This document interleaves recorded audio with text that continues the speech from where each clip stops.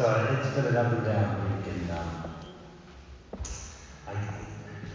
asked Brendan this morning, I said, if I were to use the word funk, is that an okay word? Because this past week I absolute funk after what happened up there near our camp. One of the clergy of Synod said to me that he had 4 people he directly knew who were killed there. It hits home, some of us closer to home than others, but still, for something to happen like that in the state we live and love, it's a tough thing to go through. I know exactly, and I drive by it almost every Saturday, that bowling alley where it took place. I don't know where the bar was, but I do know where that bowling alley is. And it just put me into a real funk. I didn't lose any sleep, but I wasn't myself for a few days as I was trying to figure out what to do. As a Christian, people say, oh, just pray, just pray. And as a priest, I pray. But I hope I don't have to tell you to pray. It's the first thing that should come to us naturally, being Christians.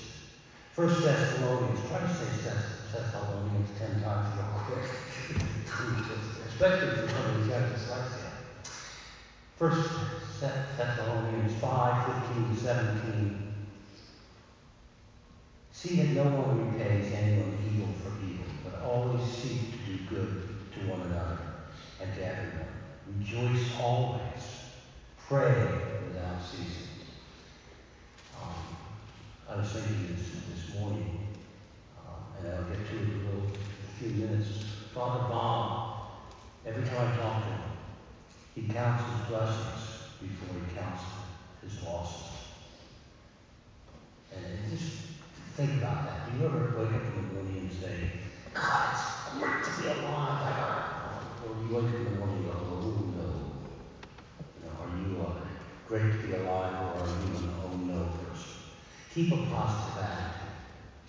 They'll make you go through this world into the next a lot more pleasant. Romans 12:19. If you want to look these up, fine. If you don't, they're short ones. This is found on page 946 in the Pew Bibles. Romans 12:19. Beloved, never avenge yourselves, but leave it to the wrath of God. For it is written, vengeance is mine, I will repay, saith the Lord. When we get mad, we get upset about things, especially what happened up there in Lisbon area and Lewiston area. Sometimes the first thing we want to do is just jump out, take care of it. But we have to remember, vengeance and anger is his. I was driving up yesterday morning to Edgecombe. I bought some stuff at an auction. And again, I thought there for Brenda. I'd like to go to an auction where they have cartoons and stuff like that. But instead, she got 2 very nice lamps with flowers on them.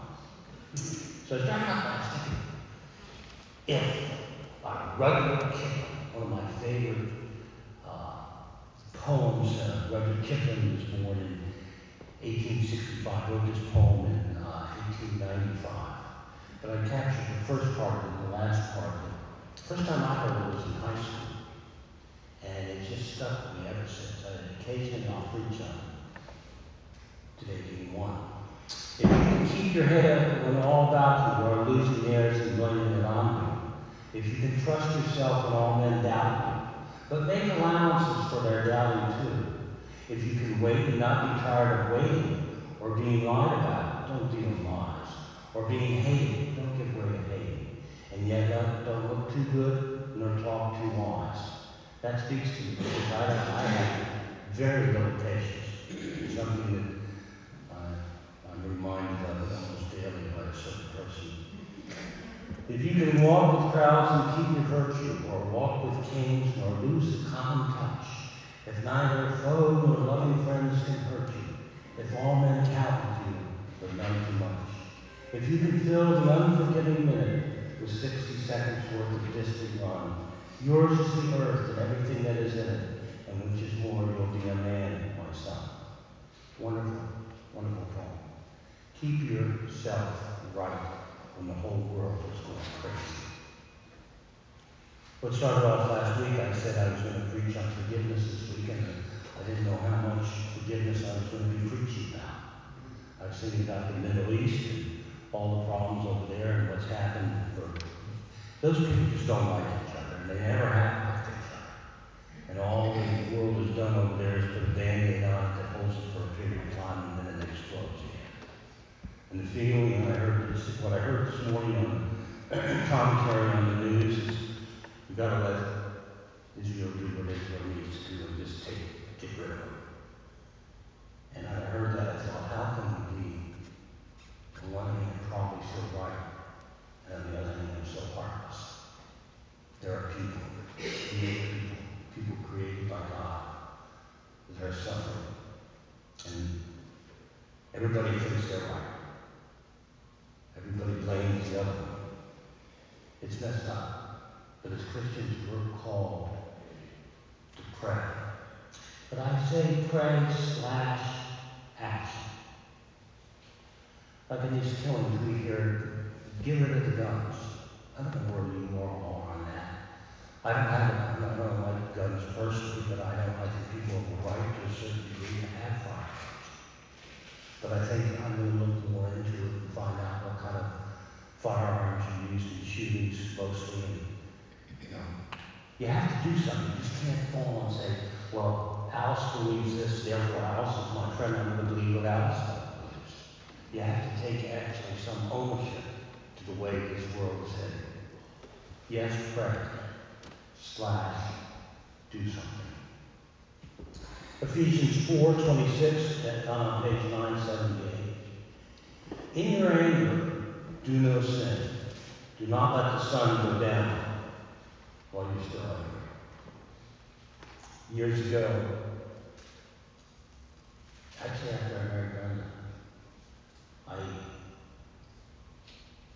I don't go to bed angry. I don't go to bed with any misunderstandings, I clear the slate before I go to bed. Because if you go to bed angry, you're going to be there all night long thinking about it. Go with a clean heart to bed. Do the best you can daily. And then when you say your evening prayers or think your evening prayers, say, God, I've done my best. If I need to do more, please let me know. But I've done my best. That's all we can do, is our very best. Some of you believe there are actually 10 commandments, but there actually is another commandment, the 11th commandment. It's found on page 901. The 11th commandment, anyone know what it is? John 13:34. A new commandment I give you, that you love one another just as I have loved you. You are also to love one another. As I said before, it's easy to love those people who look like us. It's easy to love those people we agree with. It's easy to love those, some people. But it's hard to love the gnarly ones. But we're called to love everybody. We don't have to necessarily like everybody, but we're called to love them. Some of them we have terrible disputes with. We don't agree on politics, religion, or whatever. But at the end of the day, we have to look in their eyes and say, I love you. As a human being, as God's creature, we must love everybody. And that's the problem with the Middle East. That's the problem with people who do things like this fellow did here in Maine. The love is gone. You've met my friend Father Bob, and occasionally, I think once in a time, I mention what he went through. Bob lived in Millinocket, and his son, I think he had 5 kids. Bobby was the oldest. Bobby went hiking along the Appalachian Trail with his girlfriend, and Bobby got killed. His girlfriend got raped. She got killed. They caught the fellow that did it. He went to court. And the judge called Bob after he was pronounced guilty and said, what do you want to punish him for him? And Bob said, that's not up to me. I forgive him. I don't know that I can do that. Bob's grandson was on his motorcycle. A few times we got called when they were out of town. to go help him because his grandson was behind or something. He was going out one day, he came back, and his motorcycle took a turn around his back, and the woman hit him, and he died right there in the road. God forgave him. His son-in-law died. After losing his job, couldn't afford his medication. He died. Bob forgave the employer and let him go. Bob does, and I'll talk to him. The first thing he says, I'm blessed. I have so many things in this world. Counts his blessings before he counts his losses. I hope that you do that too. Think about how many blessings we've got in this life. Bob called me the other day, and we talked every 2 or 3 months, and he's just, the guy is getting, I should say this, he's getting near age. And he turns 90 years old on Tuesday. And the first thing he says to me, how blessed he is, how happy he is. And he goes through and he tells me about all the things in his life. He's got a wife, nice men. He's got a nice life, he's got a nice home. He drives an old raggedy car, but he's blessed. And I think that's a good way for us to live, counting our blessings rather than our losses. Matthew 6:15. But if you do not forgive others their sins, your Father will not forgive your sins. I pray that as you leave here today and as you go to bed every night, that you forgive anybody you think has erred you wrong. Forgive them. I in my life, when I was 12 years old, had something happen to me.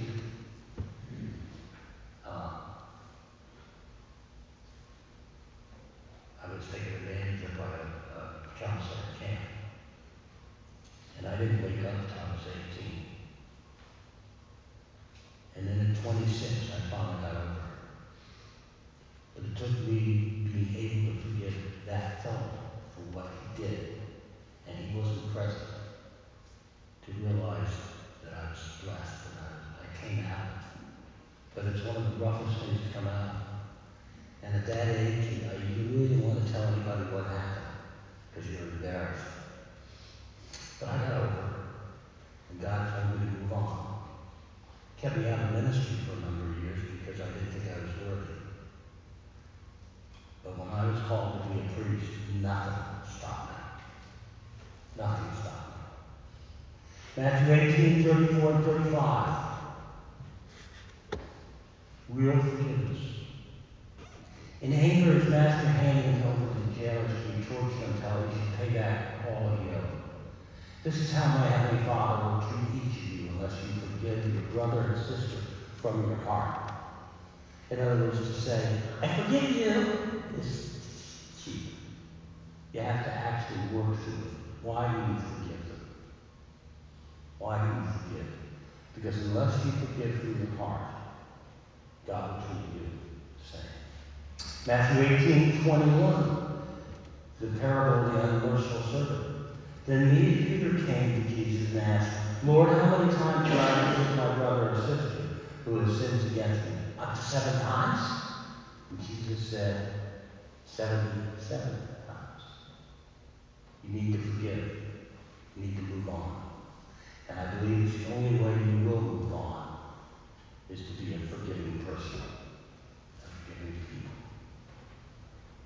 One of the prayers that's in the 79 prayer book, but not in our 28 prayer book, and it was written by St. Augustine. It's my favorite prayer. Keep watch, dear Lord, with those who work or watch or read this night, and give your angels charge over all those who sleep.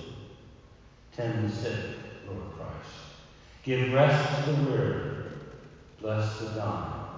Soothe the suffering. Pity the afflicted. Shield the joyous.